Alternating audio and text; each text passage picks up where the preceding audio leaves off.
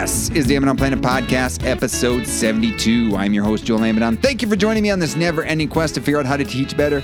Today on the podcast is Sarah-SoonLing Blackburn. Now, before I get into Sarah-SoonLing Blackburn and jump into the conversation, which is an awesome conversation, I'm so excited to share it with you. This is just another example of why about getting better at teaching is about doing things together, right? I remember sometimes that when just beginning as a teacher, one of the things I wanted to do was just close my door and just figure things out for myself. And the more I did that, the worse I was as a teacher. But it was when I opened my door, walked down the hallway and talked with other teachers or had the meetings and thought about problems together that we were able to figure things out. It's like solidarity, and solidarity is a theme we'll talk about within this episode. And so thinking about things together and growing together and learning together is what made me a better teacher back when I was teaching high school math and now when I'm teaching teachers at the University of Mississippi. But also, too, in thinking about this podcast, it started off being myself in a closet talking into a recorder about a book I read, which was great. And I got to share it with people that I hoped would eventually listen to it, but it wasn't a lot, but that's okay. And the podcast got better when it said, you know what, let's have conversations with other people about these books or these topics, and just started doing that. But then now it's kind of getting to the place where there's a community of people that are listening, and all of a sudden they know what the podcast is about learning how to teach better. And then there comes a recommendation. So today's guest is a recommendation of a listener, Dr. Christy Livingston. Not only a listener, she's a guest. She's also a guest. We'll put a link to her episode in the show notes. But Christy reached out and said, hey, you should have Dr. Sarah-SoonLing Blackburn on. I think she's got some things to share that would be a great thing for your listeners to hear about, for you to learn about. And guess what? She's right. This was an awesome conversation.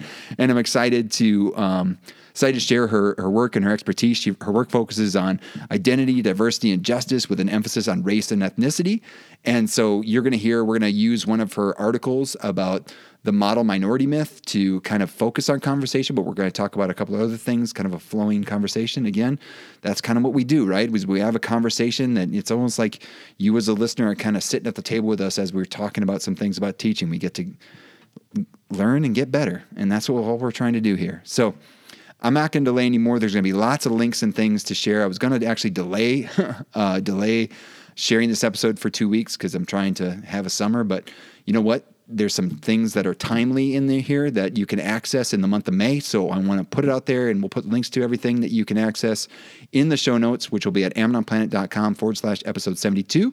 So go there, look for all the things. There's some free stuff that's available just for the month of May as we celebrate Asian American and Pacific Islander Heritage Month. We want to make sure that you can take advantage of those resources. So they'll be there.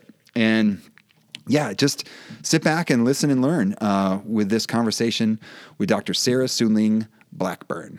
Sarah-SoonLing Blackburn, thank you for joining me on the Amidon Planet podcast. How are you?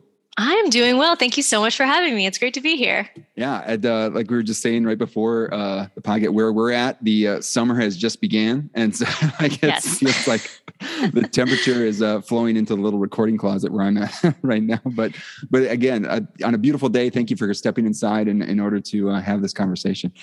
It is my pleasure. My favorite things to talk about are teaching and learning. And so this is just great to be here. Well, you're on the right podcast. So we love to learn how to teach better. Fantastic. And so could you give just a little self-introduction about who you are and what you do? Sure. So I'm Sarah-SoonLing Blackburn. Sarah is great for this conversation.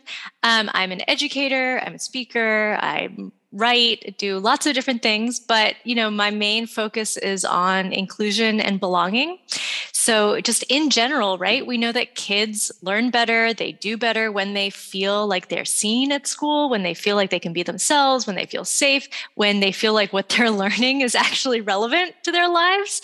And it's all of those parts. We talk about the art and science of teaching. It's the parts of that art and science that are related to classroom culture, learning environments, the conditions that allow for great outcomes to happen for kids. So I started as a classroom teacher and then worked for many, many years as a teacher coach, still do that quite a bit, and generally support educators and others in creating more inclusive learning environments. Fantastic. I want to jump back to what you just said before about the idea of inclusion and belonging. And thinking about I'm going to remember the professor. I'm going to go back. It was someone that I knew from Alice Udvari-Solner, who was my big influence back up in Wisconsin. Norman Kook. There we go. Norman Kook. And he would talk about the inversion sometimes of the hierarchy of needs. There we go. This is going to be a full citation list when we get there, when I get done with this podcast. But thinking about the inversion of the hierarchy of needs, where sometimes in classrooms, in order to sometimes it's put out there that before inclusion and belonging happen, there needs to be performance, right? That like I need to show that I can do things, and then now you can belong in the class. Versus like what you just emphasized and what is true is like, no, you need to feel like you are part of the place. You need to feel included. You feel like you can access the space, and then there's the opportunity to, like you said, access better student outcomes and better things that happen in the classroom. I don't know. That made me prompt that up. No, I think that's brilliant. So I was a trained high school English teacher. That's what I did in undergrad. And I was teaching high school English in Philadelphia, PA. And then when I moved to the Deep South, the district I moved to in the Delta, they needed a fourth grade teacher. And I was like, oh, I don't know anything about teaching fourth grade. I don't know the content. I know how to teach like high school English. I don't know anything about fourth grade math, for example. So my theory was, okay, what I do know is classroom culture. And if I can do that really well, then maybe my kids can, fill in the gaps that I don't have with the content knowledge, right. And I'll start to fill those in for myself. And that worked. And it kind of was this like discovery of stumbling into that in my own classroom and then figuring out how to replicate that in general and realizing that, of course, what it means to be included or belong doesn't look the same for all kids. So it kind of made me go back into my own history, like as an Asian American person, when were the times that I felt included? When were the times I didn't? How much did that have to do with identity versus like personality? And kind of down this entire rabbit hole of curiosity about what does it actually mean to belong at school? Yeah. And how do we support educators in creating environments where all kids can feel like they can be themselves and that who they are is just a wonderful thing. Right. And I love how your approach to getting thrown into the fourth grade pool was thinking about what assets not only that you have, but then also assuming competence for your students and leaning on the assets that they have as well. And like that asset-based perspective of who we are as teachers and what we can access within the classroom. I like, not just like it had to be all on you and all on you as a teacher-centric classroom. Obviously that didn't sound like that was the case. That was the hope, at least, right? I'm sure. Yeah. There are always plenty of stumbles and mistakes, but definitely. When I agree, I think that often as educators, we're very hard on ourselves, and that's good, right? We do need to improve. We need to be aware of our areas of growth. And sometimes we over focus on those without recognizing that we have strengths that we bring to the table that we can lean on. It's like a building, when there's one wall that's a little bit weaker. We don't just like tear everything down to fix that wall. We rely on the walls that are strong as we're putting up scaffolding and supports, as we're like making that other piece of the foundation strong so that the roof can continue to stay up the whole time that we're going. I like that metaphor. I like it a lot. And I'm going to encourage folks that we'll put a bunch, you have a ton of work out there, but we're going to definitely put a link to your website. Thanks. Because of all the different stuff that you were talking to. And so like trying to have this wanted to have a conversation with you and thinking like, well, what's something we can focus on? And I saw your article about the model minority myth and wanted to, just address that and think about like, well, what is that work and how do we go about it? How do we go about addressing it and being active on it within the classroom, right? As teachers. And so, go ahead. No, go ahead. You go ahead. I was going to say, well, just let's go for it right here. Well, what is the model minority myth? Yeah, so the model minority myth is a stereotype that mostly in today's context in the United States in particular, and most parts of the Western world, is focused on Asian American students, particularly East and South Asian groups. And it's this idea that these are people who are more of like quote unquote desirable marginalized or minoritized communities. The idea that like, all Asians are so good at math and science, or Asians are super well behaved and hardworking. It's often used to kind of as a benchmark against which other groups are gauged. So it's like, oh, the Asians are doing really well, so why can't these other groups do well? And it's really complicated. On the surface, these are good things, right? Like, who doesn't want to be told, like, oh, you're really good at school, or your parents care about education more than other parents? But when you start to peel back the layers, you recognize all the detriments of this so-called positive stereotype, both on individuals and other groups of young people and people as a whole as well. And so when you're thinking about some of the ramifications, like the harms that can happen from the model minority myth, and like what things do you see that permeate within a school setting? Yeah. So you are a math educator, so this is great. Yes. I can talk transparently about my own journey with high school math, which is that I didn't really like high school math. I was in English. I loved English. I loved history. I went to a math and science magnet school in Virginia. And so, on the surface, I should have been like excellent in, math and science subjects. Reality is I got into that school because I had an excellent score on the writing and reading portion of the entrance exam. Was maybe like 50th percentile on the math one. Right. In one of my junior year math classes, I had this teacher come up to me once, and I had like maybe a B minus in his class. And he's like, Sarah, I really would expect more from someone like you. And it just hit. Sometimes you just hear it in a way where I was like, someone like me, I have never done well in this person's class before. What is he talking about? And then kind of looking around at who else is in my classroom, who else is high achieving, and realizing that I look like the stereotype of the kids who are going to have, an A in that class. And because this was a magnet school, I was actually one of the only upperclassmen in this math class. They were mostly like, freshmen and sophomores in this class with me.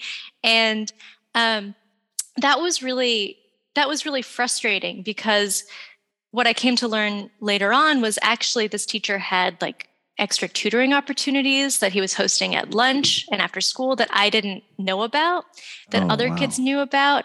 And, I don't think this was coming from any place of malice or harmful intent, but I think there is an assumption sometimes that a kid who doesn't match this little perceived box of who they are or what they should be good at, if they're not doing well, then maybe there's something just lazy about them or like inherently deficient, versus maybe they just need help, which isn't to say that I'm a poor mathematics student. Right. Later in college, I was like, no, I'm going to prove it to myself. I'm going to take these classes and do as well as I can.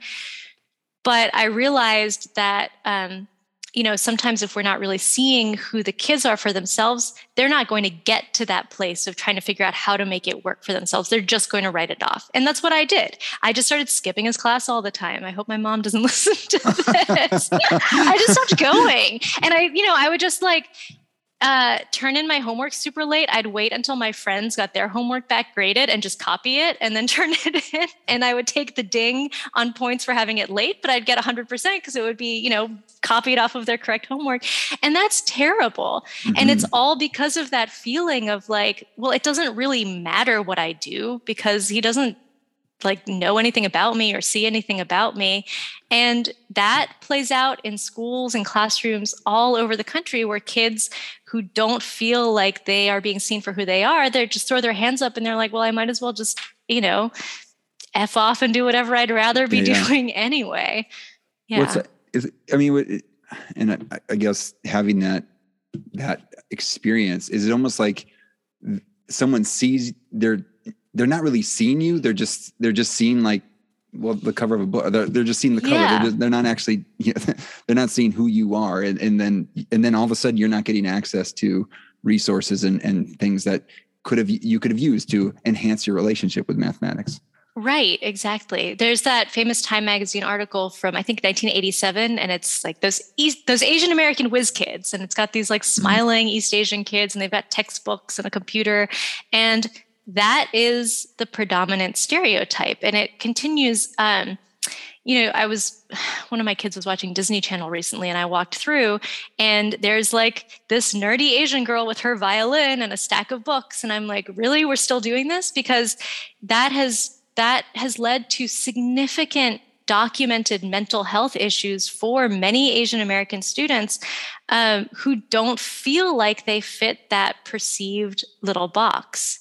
So that's one of the big ways that it shows up in school, but it's also difficult because it creates kind of differences and assumptions about then what these kids are capable of or what role they should play. So an example I give is around leadership. Mm-hmm. We often see that Asian students are sort of underrated in their leadership competency capabilities and overrated in like good at following rules or organized. And again, that links to some of these stereotypes. So we will rarely see Asian students who are being asked to lead a brand new initiative or run the club. But they're very often like the secretary in the club. And that leads not just from school, but all the way into the workplace. So Asian Americans are overrepresented in like individual contributor roles across industries. There are more Asian Americans in white collar jobs kind of at the entry level and slightly above that than their representation in the general population, but they're the least likely group to hold that senior leadership position. Wow. And we don't usually know that. Actually, a survey that came out last year asked Americans, their perceptions on this issue. And most Americans think that Asians are fairly or are overrepresented in senior leadership when it's the exact opposite. And that plays out in the classroom. So teachers are like, oh, these kids are fine. They're good at school. They're going to be successful. I don't need to make sure that I create, a leadership related role for them in my classroom, or I don't need to figure out if they can be charismatic and visionary and, run the class play because that it's just like doesn't cross our mind sometimes if we're trapped again in these like stereotypical ways of thinking. Yeah. So the need to push against those things and be actively questioning them and are those in play. That's right. Wow. You can I love that you throw in some these stats out there. Like there's a study, a kind of a famous study that's done a lot in my world where it's draw a scientist, draw a mathematician, and then it kind of brings out like, who are you imagining are the mathematicians? So I'll do it a lot of times with my elementary math methods class. And so they're drawing mathematicians and sometimes they look like me I'm not wearing my glasses, but some with glasses and kind of hair stuck up or like Einstein and stuff like that. But then, it's like, those pictures aren't representative of who's actually in the class and thinking about, are we seeing ourselves as doers of mathematics? And because the people that I'm looking at are going to be the instructional leaders in classrooms. And are you seeing yourselves as a doer of mathematics? And I will say that I've done it for a while and that is getting better, but even thinking about it from the other side of what you're talking about, who's a leader, right? Who's like drawing who's a leader or drawing who, like, what are these things that we're imagining in our heads? And those become places to push on, like, oh, what are some assumptions that I'm making about who are in these roles, right? Yeah, that's huge. A lot of it comes down to, invisibility and representation. I ask people a lot if I do workshops, especially about Asian inclusion or Asian issues. I ask people, what did you learn about Asian people when you were in school? And the answer is usually like not much. Maybe ancient China, maybe like, oh, in middle school we talked about Japanese internment for half a day. Sometimes people will be like, railroads, right? But that's like about the extent of it. And that's hugely problematic because, Asian people have been in this country for centuries, and lots of different types of Asian people have been in this country for a very long time and done lots of different types of work. But if we don't see that at all of those, like the prevailing ideas, like who would we draw as a leader or who would we draw as a mathematician, all of that just fills in the gaps instead. That same study that I referenced earlier about leadership, they asked Americans to name a famous Asian American, and the number one answer was, I don't know, which came in at 42%. And then the next highest was Jackie Chan, who, is not actually American. He's from Hong Kong. And then the next answer was Bruce Lee, who has not been alive for quite a number of years at this point. So just thinking about like, wow, if that's all we have in our like popular imagination for who Asian people are, who Asian kids are, it's either I don't know or two martial artists, then how are we going to accurately create space for them to be all of who they might be in our classrooms and in our schools? Yeah. So that, I mean, well, I guess that this goes right into action. So part of this is about, if we just go with the flow of where we're at, like you just said, like that's not, we can't do that. We just can't do that because we've seen the results of that. Right. And so what are the actions to take? Because this is an active thing. Teaching is active. Yeah. We're making decisions. We're making moves and decisions every single day on what we do with our students. And so what are some things that we can do to incorporate into those actions to combat the model minority myth? Yeah, I think first, it's the same advice that we give teachers about just teaching in general, which is get to know our kids. Right. We have to get to know who they actually are, what they care about, what they're interested in, and both provide a lot of support and a lot of push at the same time. That's when kids thrive. That goes right into, the foundations of restorative practices even, right? That high support, high accountability. But it is true. The people who had the most, if we reflect back as adults, who had the strongest influence on your young life, you're likely going to pick someone who both had your back and pushed you. Mm-hmm. And we can't do that if we don't know who our kids are. We don't know what it means for that person to feel support, and we don't know what it is that they want to be pushed towards, or what, back to that metaphor of the house, what are the walls that they can lean on to be strong while we're pushing them to grow in another area. One big piece for me that I've become increasingly aware of and focused on with the model minority myth is the way that it affects other kids too, though, the way it affects non-Asian students and particularly students of other minoritized racial backgrounds, because it is used as this like, oh, the Asian kids are going to be great. Why can't you do well as well? The stereotype, right? Like Asian parents care the most about education.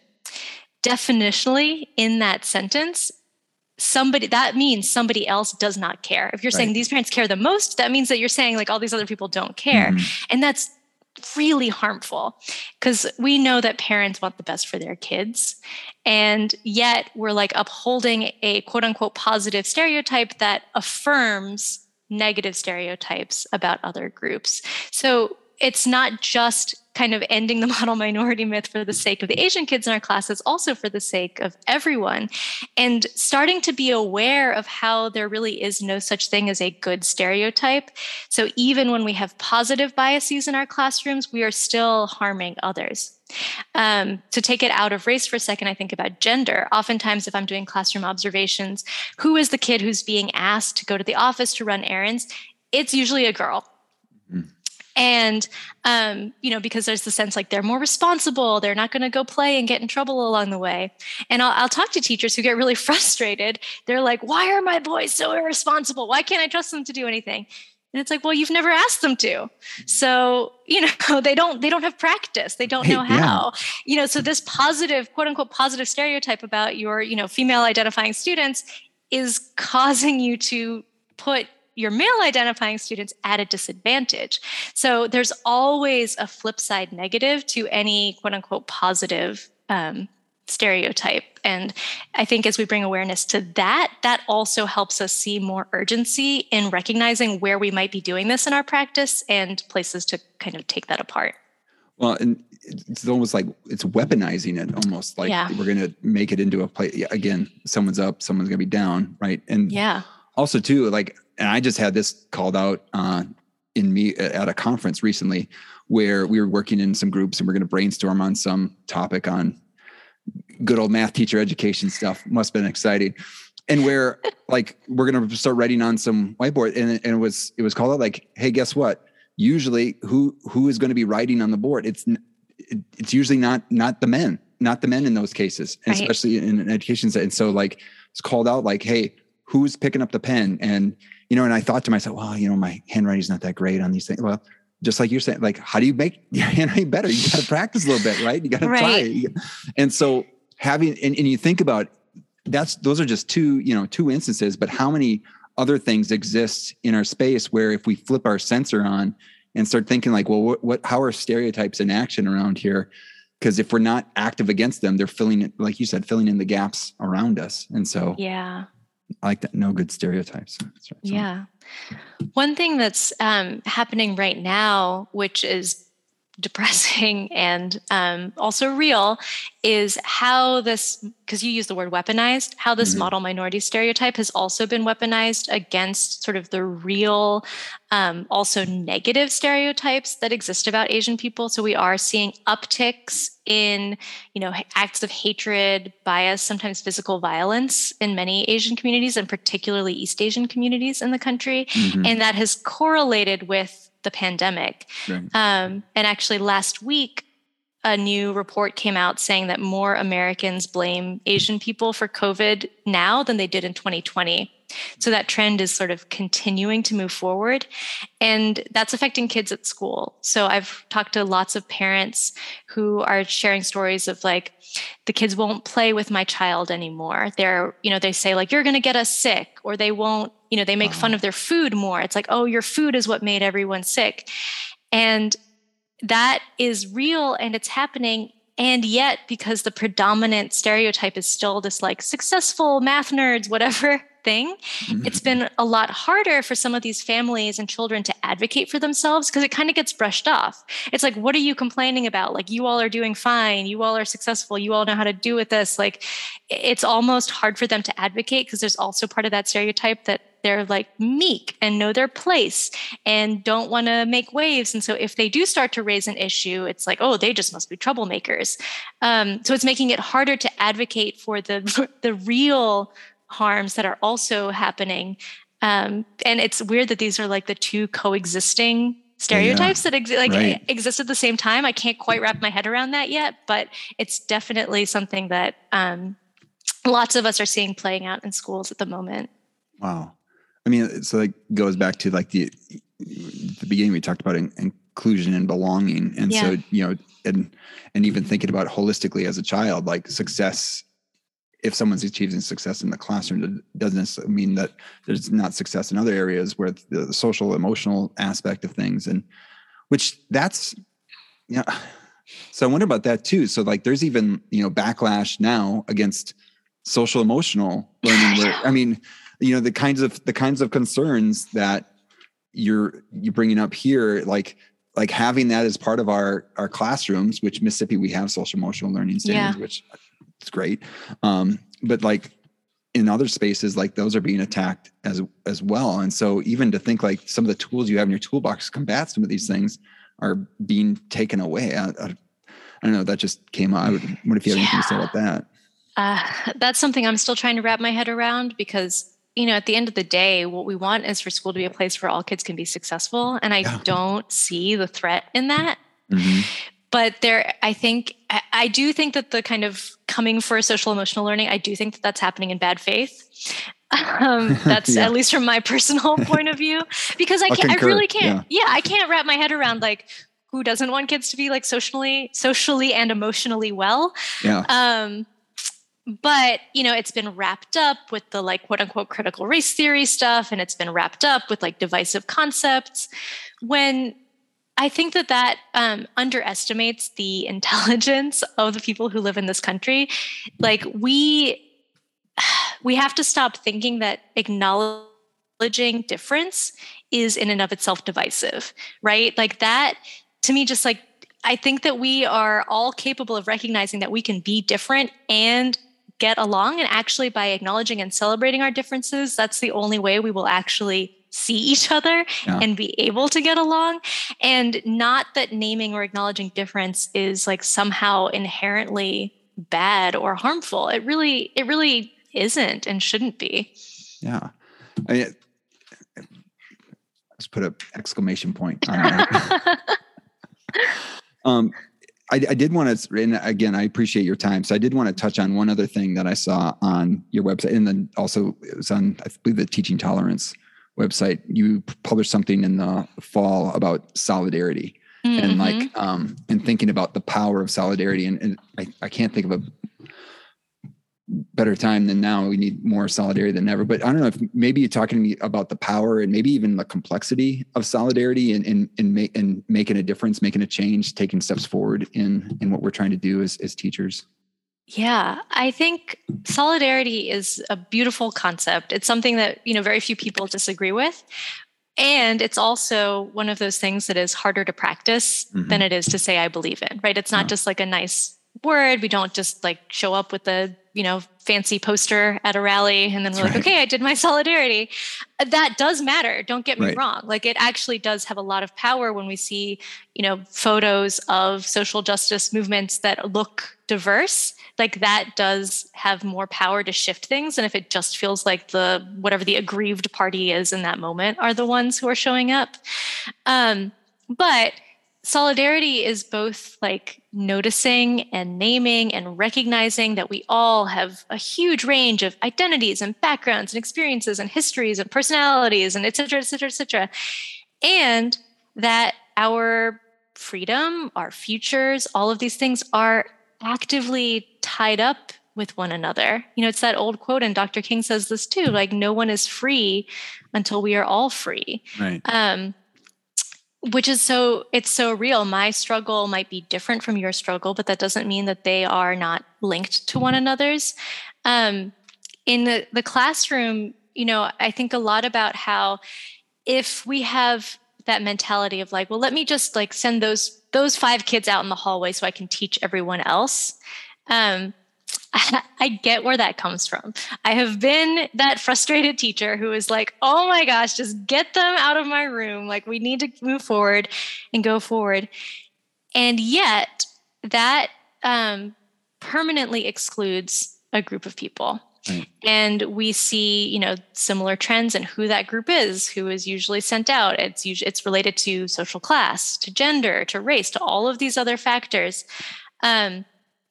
And also sends a message to the kids who stay in the room that it's okay to do that it is okay to write off your peers. It's okay to exclude. And that is harmful for the kids who stay in the room too. It's not just harmful for the kids who are out, it's harmful for everyone. So you asked about solidarity. What does solidarity take? A lot of it is just listening and being okay with like, what? I might not understand or relate to whatever your experience is that you're telling me about, but I trust that you know about the experience that you're telling me about. Right. And let me know how I can be there for you. Last year was really tough in the Asian American community for many people, especially for Asian women like myself. The killings that happened in Atlanta last year were really, really hard to deal with. And I keep reflecting on what it felt like for people from lots of different backgrounds to reach out afterwards and just check in and be like, hey, this thing happened. You're probably hurting. I don't really know what it's like, but I want to hold that with you. I mean, that sentiment of like, I don't really know what it's like, but I want to learn more and I want to help hold that with you. That can go such a long way. We all want what's best for all of our students. I really do believe that as educators. We don't go into education to become millionaires, right? Yeah. So we go in for like good, reasons related to wanting the future to be better for young people. And we have to recognize that for some of those young people, their stories, their experiences will be different from our own. And we might not understand what they're looking for or asking for, but we can certainly try to understand better. And we can also help to hold that with them so that they can thrive in whatever way thriving looks like for them, for their families and communities, and so on. I like that. It's almost, I want to say like actively passive, but I mean, it's getting in the space and saying like, I am here, but like, I'm not going to say like, well, I have all the solutions and here they are for you, but like being in that space and saying, we're here and I'm willing to learn and provide what is needed in this space. We recently, as the School of Ed, for the first time, we walked in the Pride Parade that was went around the square here in Oxford, Mississippi, and it was the first time that the whole school was represented. And it wasn't like we were saying like, "Hey, we've got the audience," because we don't. We don't. But it was like saying we're here, and then getting a chance to learn and listen and be like, and as teachers and as teachers of teachers, like. We are in this space. We need to be in this space. So we need to learn and figure out how we can be better in this space and be present. And so like there's having that, just love that idea of like, we don't have to have all the answers. I think a lot of times teachers, we want to have the answers, but we don't have to all the answers in order to express that idea of solidarity. Yeah. It's sort of bringing it back to the model minority myth, some of the good, like stereotypes that pop up about Asian kids in the classroom.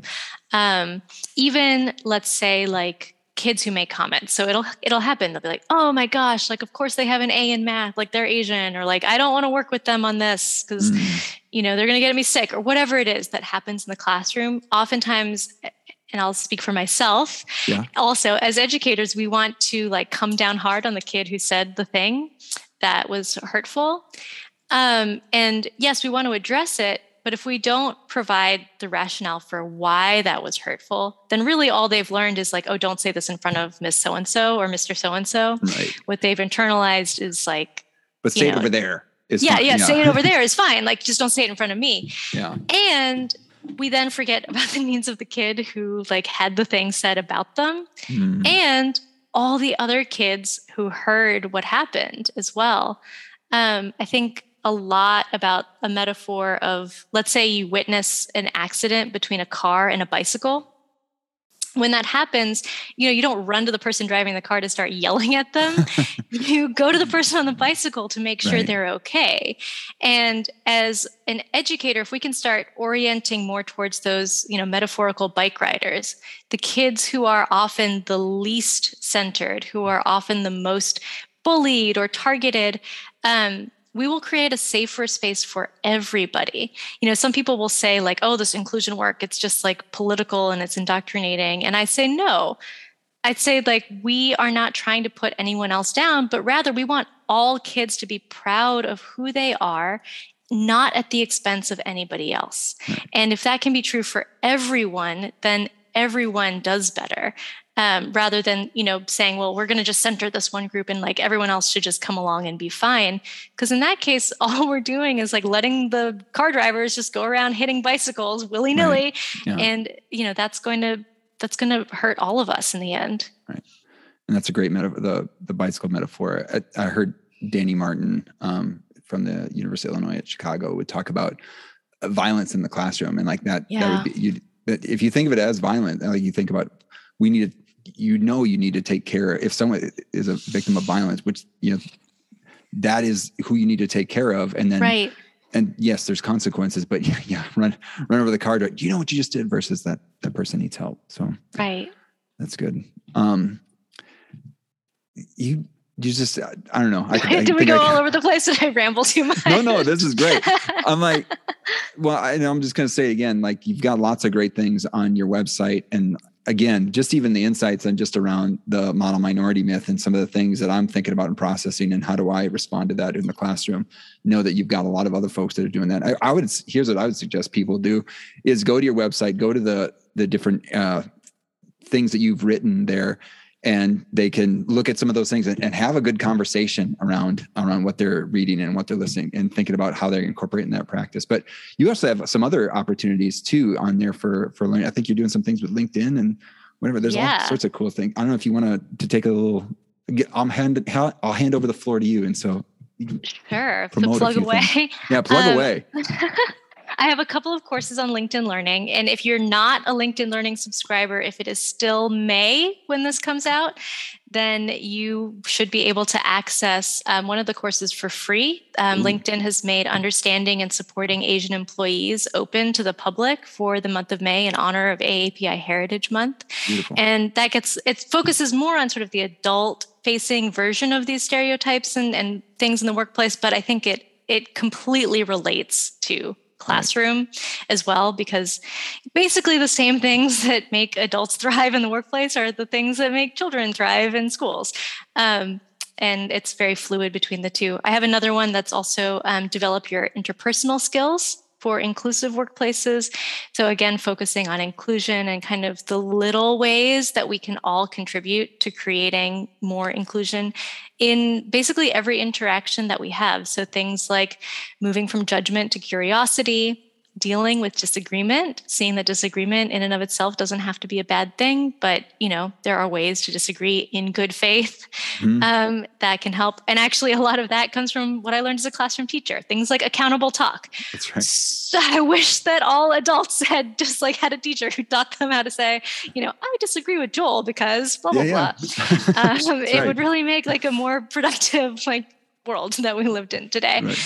Right. What else? I am working on a book that's slated to come out late next year, hopefully. It is for middle grades, and it is about Chinese American history, focused on concepts of both exclusion and belonging. So again, we're trying to fill in some of those erasures and invisibility that have historically happened around these communities, and trying to provide more windows and mirrors for kids to explore various stories and identities. So yeah, those are just some of the things that I have going on. I appreciate you taking the time to let me share those. Nice. Well, that sounds like maybe when that book comes out, another invitation to come back on the I would love podcast. It. There we go.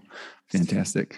And again, thank you again for your taking the time to talk with me. I appreciate it. I know that others have appreciated your work too. And so when I said I was going to be talking with you, they were like, oh my goodness, she's so awesome. That's great. And again, check out all the materials, check out everything. It's pretty easy to find your website. It's Sarah-SoonLing Blackburn, right? It's just Sarah-SoonLing.com. Sarah-SoonLing.com. My first name is Sarah-SoonLing. As far as I know, I'm the only person in the world with that first name. So yeah, you'll find me on every platform at Sarah-SoonLing and also on the internet. Fantastic. Thank you so much. All right, there it is.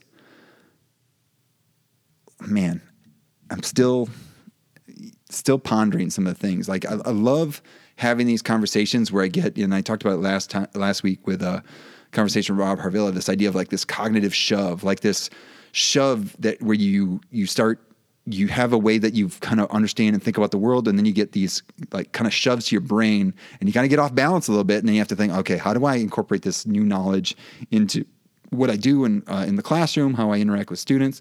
So just even the little metaphor about a student says something in a classroom towards somebody and you're like, ooh, I got to correct that student. Hey, we shouldn't say those things. But then think about it as the bicycle and the car metaphor. Think about, hey, you got to take care of the person that the violence was toward, that the comment was the person who it was toward. But not only that, but also the people around, there's some trauma that could exist there. And so, yes, we need to correct the person, but in what they said and why they say it, and teach them, not just say, don't do that, but why, but then also to pay attention to the person it was said to and the people that were in observation of it. It's a holistic, just like how we want to think about the whole child, we need to think about the whole environment in which the teaching has happened. So thinking about it classroom perspective or a community perspective. So again, great stuff. So again, we're going to post all the links to what Sarah-SoonLing mentioned in the episode. So again, there's that LinkedIn Learning course that'll be available. So through the month of May. So you want to take advantage of that. Also a bunch of other resources there on her website. It's great. It's kind of amazing, all the things she's got going on, or the things that she's in work in progress as well. So again, we'll put all the links in there. So you go to AmadonPlanet.com/episode 72. Find it there. You can also go to our website, Sarah-SoonLing.com. That's SarahSoonLing.com. All right. Thank you for listening. If you want to support the podcast, you can subscribe, rate, and review. You can also share the podcast. So wherever you're listening to this, somewhere there's probably a little box with an arrow out there. If you think, hey, someone needs to hear some of this brilliance from Sarah-SoonLing, go ahead and share it. And hit that little square with the arrow button, and you can send this via text or email or whatever. And so someone can take a listen to the podcast. And that's what we want to do. We want to share. We want to help everyone get better in their teaching, again, and how we think of teaching, not necessarily professional educators, but anyone that's trying to influence someone's relationship with content. So that could be a parent, it could be a pastor, that could be a neighbor, whatever, a family member, whatever you're doing. So again, if you want to support the podcast, subscribe, rate, and review, share. You can also subscribe to the I'm on a Planet download. Again, we got a free professional development opportunity with Sarah-SoonLing shared in the episode. So we want to, we'll share some of those things in the email list. And there's some other free professional development that's going on. So maybe as people's years are ending, they're like, you know what? I want to think about learning on my own time sometime this summer. Great. So I'll share some opportunities that have popped up recently. So we're going to do that. So if you want to go subscribe to the email list for the I'm on a Planet download, you can go and check amononplanet.com. There's many spots where there's a button to subscribe to the email list. Go ahead and do that, and we're going to send one out. I've said it, so we're going to put it out there, so there will be one in the very near future, maybe Monday. Okay? You can also follow at I'm on a Planet on Instagram, Twitter, LinkedIn, or like the I'm on a Planet Facebook page if you want to support and hear about what's going on I'm on a Planet. You can also check out the I'm on a Planet store, I'm on a Planet bookshop. Links are in the footer at amononplanet.com, where your purchases support the production costs of the podcast. Finally, thank you for listening to this episode of the I'm on a Planet podcast. Thanks to Sarah-SoonLing Blackburn for sharing her time and expertise. Thanks to Matt Mifflin for the music in this episode. And finally, thank you to all of you out there who are seeking to teach better and be the good in the world by investing in the lives of others. This world is a better place because you have decided to use gifts you have been given to serve others. Thank you for all that you do. Peace.